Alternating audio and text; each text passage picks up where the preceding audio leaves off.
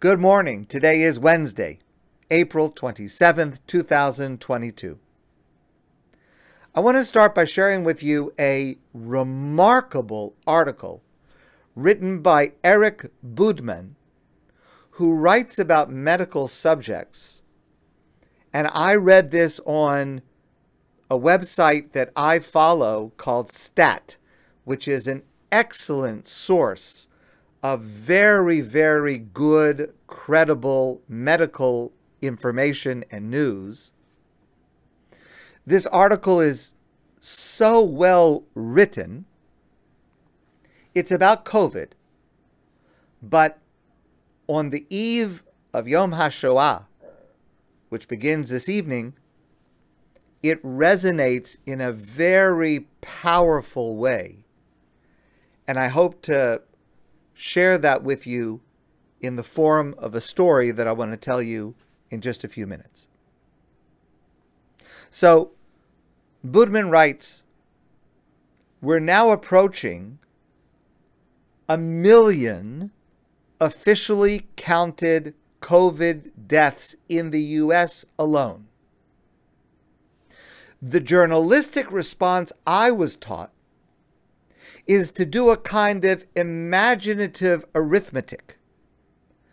Picture some 5,500 commercial airplanes crashing in a little more than 2 years. He continues, that doesn't do it for me. It just doesn't compute. Instead, faced with that vast statistic, my mind conjures up people. People I can't imagine having to live without. Only through this library of voices do the lists of the dead begin to seem even remotely comprehensible. There are limits, though. Every sentence is an attempt, an act of striving, but every one of them is ultimately unknowable in more ways than one, surpassing our understanding in every person left bereaved. Things that remain private, wordless, untranslatable. So let me tell you another story. Yesterday, in passing, I mentioned the connection between Yom HaShoah, Holocaust Memorial Day, tonight and tomorrow, and next week, 1 week later, Yom HaAtzmaut, Israel's Independence Day. The connection, the complexity of the connection of the Holocaust and Israel. So here is just one layer of that discussion. And there are two parts to this story. Today, I plan to share with you the first part, and I hope to share the second part of this with you next week. I heard this story from Rabbi Ari Kahn, who lives in Israel. And it's about a rabbi who may have been one of the greatest scholars and teachers of the 20th century that you probably have never heard of. Rabbi Zev Gustman. He is a person who fastidiously avoided the limelight or any kind of publicity. But those people who are very involved and invested in Talmudic study, certainly going back 20, 30, 40 years ago, know his name very, very well. Originally from Europe, he was a dayan, a Jewish judge in the rabbinical court in Vilna before the war at the age of 20. Now, that statement is unbelievable. It would be completely analogous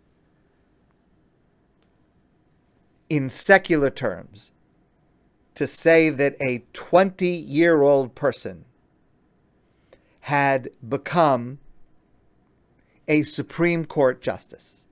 It's a legend, but it's true. So great was his knowledge and his judgment at the age of 20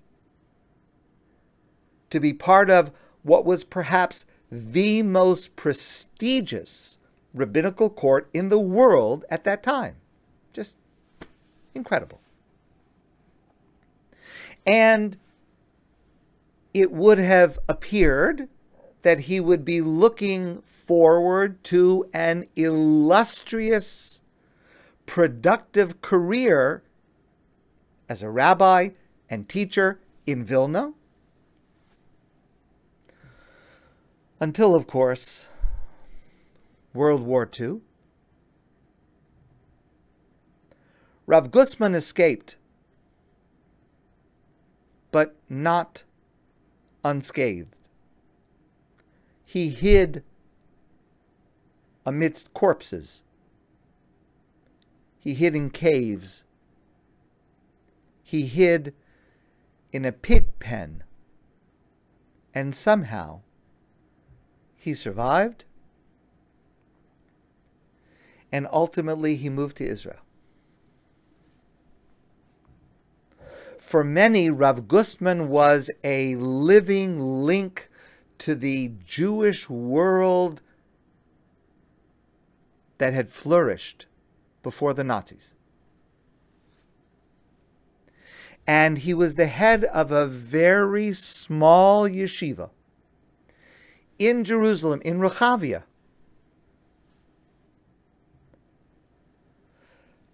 A yeshiva that most people have not heard of. But for those who do know it, it was one of the most select, highly refined places of higher Jewish learning in the world. And he taught a very small, select group of students over the years, except on Thursdays. On Thursdays at noon, he would deliver a lecture that was open to the public. And the study hall would be full, not with just his small group of students, but with a modest size, but for that crowd, a much larger audience that was comprised of an incredible array of individuals. There were rabbis, there were rabbinic judges, there were teachers, there were university professors. There was at least one Supreme Court justice who attended on a regular basis, and various others who would come and join this high-level Talmud lecture that offered a taste of what had nearly been destroyed in the Holocaust. The vibrancy of advanced Talmudic study. Now, one of the regular participants in this Thursday lecture was a professor at Hebrew University, Professor Robert Ullman. Yisrael Ullman. In 2005, you may recognize the name. In 2005, Professor Ullman was awarded the Nobel Prize in economics. But the story that I want to share with you happened in 1982. In 1982, Israel was once again at war, and soldiers were mobilized, reserves were called up, including Shlomo Ullman, who at that time was a high school teacher, Professor Yisrael Ullman's son.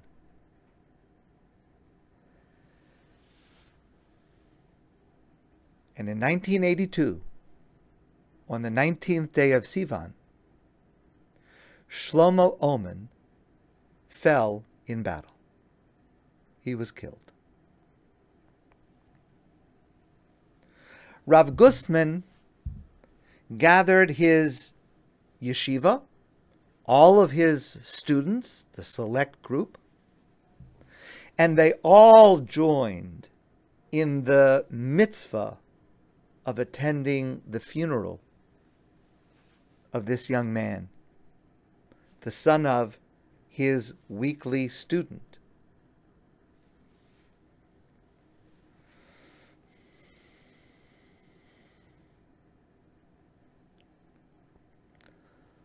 After the funeral, on the way home from the cemetery, Rav Gustman turned to his driver and he said, "Please take me to Professor Ullman's home." The family had just returned from the cemetery themselves, and they were just beginning sitting Shiva. Rav Gustman came into the home. He asked to sit down next to his student, Professor Ullman. And Professor Ullman said to him, "Rabbi, I so much appreciate you coming to the cemetery for the funeral. I so much appreciate you coming to visit. But perhaps now it's time for you to return to your yeshiva, to resume your studies, your teaching. I don't want to infringe on your time. I know how busy you are. I know how much you value every moment. Thank you for coming. But perhaps you should go back to your yeshiva now."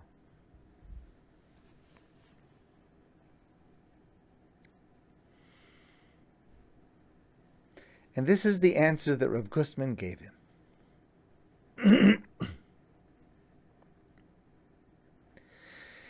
He said to Professor Ullman and to the family members who were there, he said, "I'm sure you do not know this, but I had a son named Meir. He was a beautiful child. He was taken from my arms and executed. I escaped. I later bartered my child's shoes so that we would have food, but I was never able to eat that food. I gave it away to others. My Meir is a kadosh. He is holy. He and all the 6 million who perished are holy. Now please listen carefully to Rav Gusman's next words.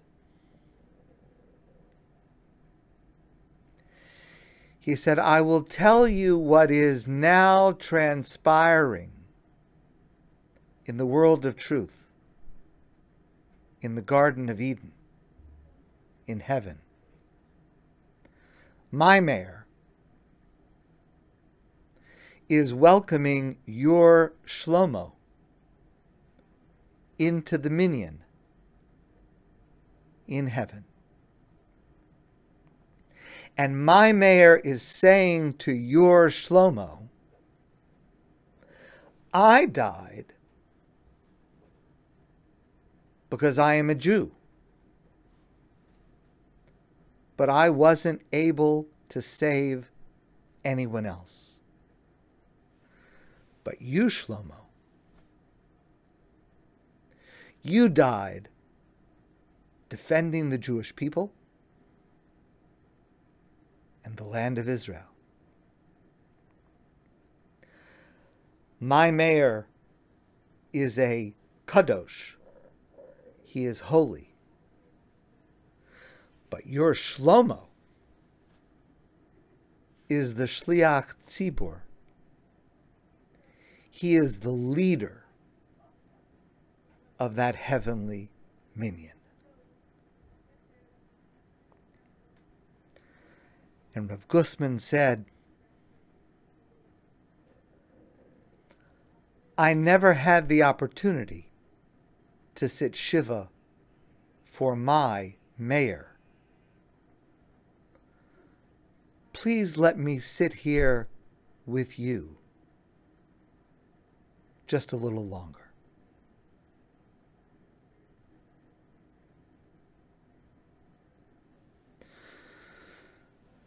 To which Professor Oman replied, I thought I could never be comforted. But Rebbe, you have comforted me.